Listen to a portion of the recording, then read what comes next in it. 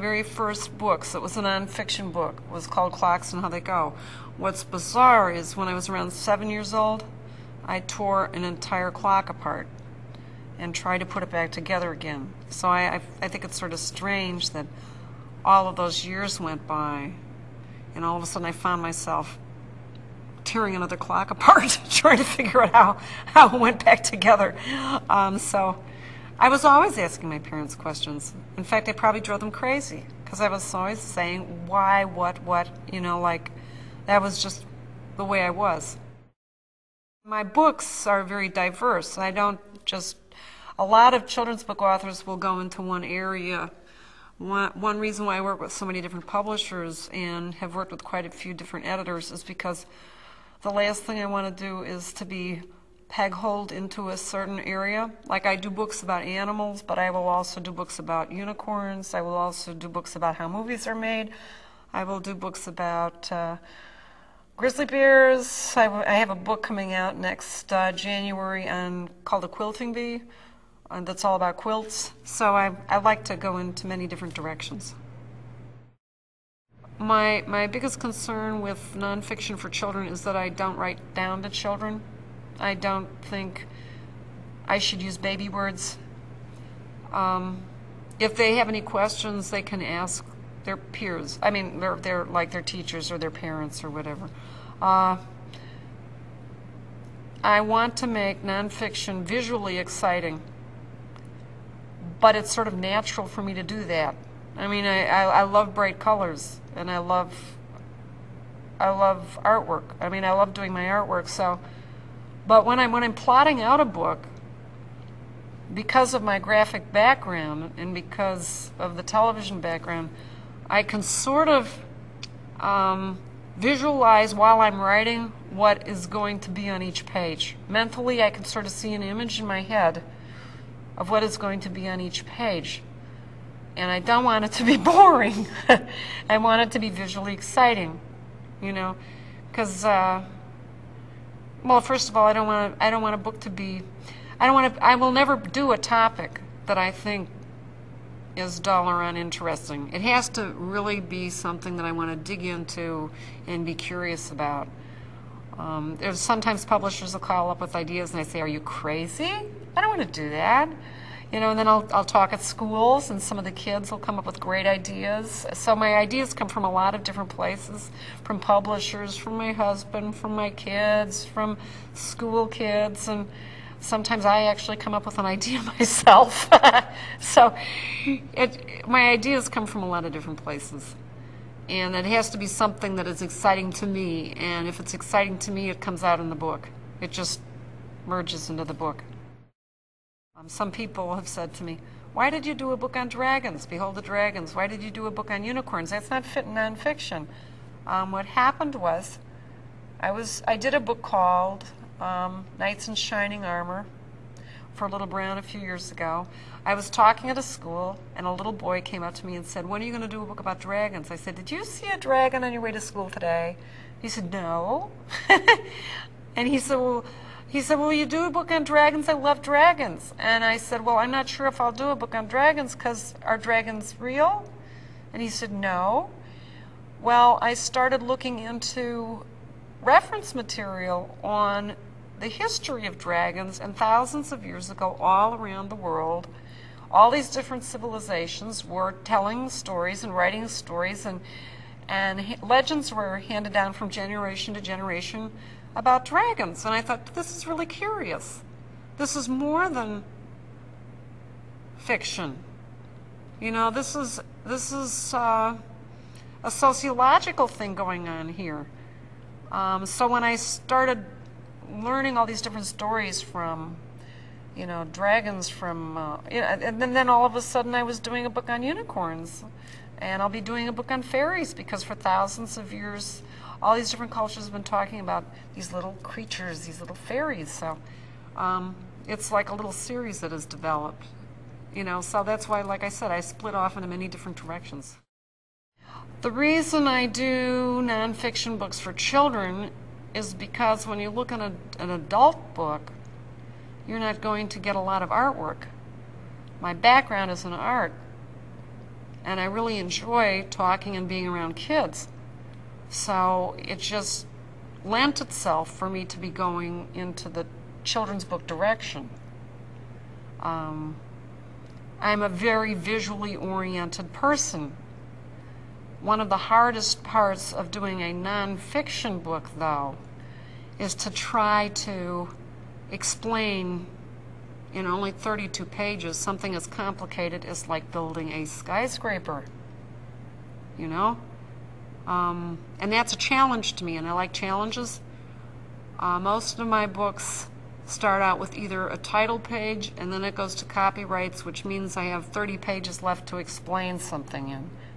Sometimes I'll do an intro to title, double page spread, copyright page, and that means I only have 28 pages to explain an entire thing, like how a movie is made. Not easy. So my first draft usually is a disaster because I overwrite, because I've over-researched, and I'm terrified.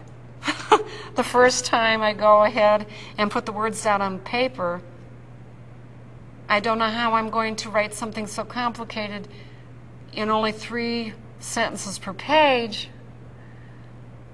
But see, what's wonderful about a picture book with kids is a lot of times the picture carries a tremendous amount of information. So it's a marriage of text and illustration. That's what it is. You know, you can, a lot of times a person thinks you have to have a lot of words, but the picture can carry a lot of information. But there's a battle in my head every single time, the first time I start a book, on how am I going to explain this? You know, something that's complicated in 28 pages with 3 sentences per page. I live in the middle of 300 acres in Vermont. One of the things that's very important to me personally is when I'm working on a book, I really need to focus. If I lived, I remember actually when I did my first book, I was living in New York City. I actually worked through the night because I couldn't focus because New York City is so busy. I lived down in the village and it was so noisy during the day that I couldn't focus on artwork. I couldn't focus. So I would sleep during the day and work on the book at night. So to live in Vermont in this very rural area on this back road, which is a dead-end road, we do not exactly have I mean, we're in a very small town. There's only 1,200 people in our town, so it's very conducive to focusing, you know. And it's very important for me to be able to work and then step away from the work and get outside and just go for a walk in the woods and to just, you know, hang out for a while and clear my mind. We also live on an island off the coast of Maine, which is 30 miles offshore. It's the furthest inhabited island off the coast of Maine. There's a state ferry that runs once a month. So for us to get out to the island, we usually hop a boat with a fisherman who lives on the island. There's only 80 people who live on the island. Or we hire a 5-seater Cessna to take us out to the island. There's a little gravel runway. It's a very isolated island. In fact, when we first moved out there, the fishermen wondered what the hell we were doing there. What are you doing out here? We're just a bunch of fishermen, and who are you people? So I get a lot of, I've had a tremendous amount of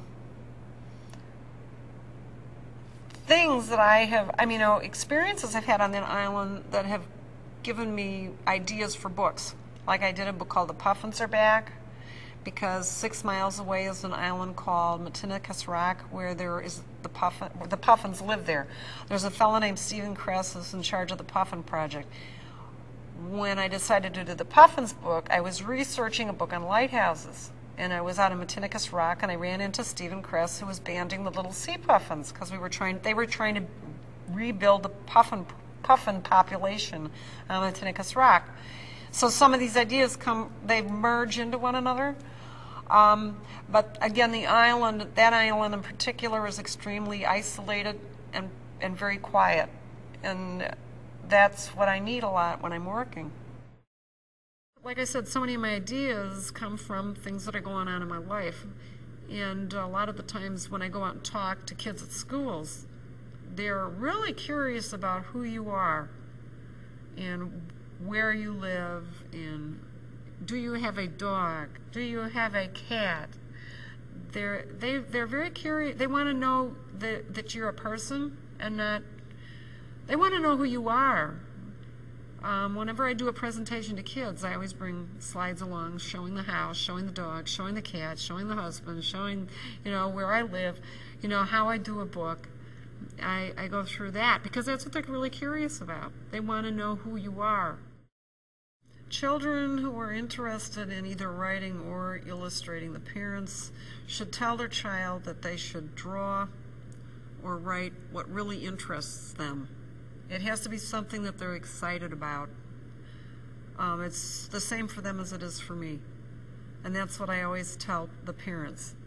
I always tell them, and I tell teachers this too, because a lot of times when I'm at schools, teachers, I have found sometimes will actually tell a group of kids over here to write about such and such a topic, and then these 4 kids will write about such and such a topic. They'll assign topics. I keep on telling them, never do that. Tell the child to write what they find exciting and interesting in their lives, or something that they're really curious about themselves. If they don't follow that route, they are going to write a very boring thing. If they write about something that is very exciting and means a lot to them, they are going to write something interesting and exciting to others. So that's what I always stress. If they're wanting to promote enjoyment in reading in a child, they should enjoy reading with the child. If the child picks up on that the parent is really excited about reading, the kid picks up on that. I just became a grandmother. Ta-da! My granddaughter's 3.5 months old right now. What was really great was around 2 weeks ago, my son-in-law was sitting on a couch with little Greta reading my Chicks and Chickens book. Now this little 3.5-month-old obviously is not a literary giant at this point in time, but Roger was very enthusiastic, and so was his mother about reading. So was Greta's mother about reading. So because of that enthusiasm from the parents, the kids pick up on it. And it's the same way with teachers. If the teachers are really enthusiastic, and same way with public librarians, if they are really enthusiastic when they're reading with kids, the kids pick up on it, and then they will be excited. It works that way. The Reading Rockets Meet the Author series is a production of WETA. Major funding for Reading Rockets comes from the United States Department of Education, Office of Special Education Programs. For more author interviews, recommended reading lists, and information about teaching kids to read, please visit us online at www.readingrockets.org.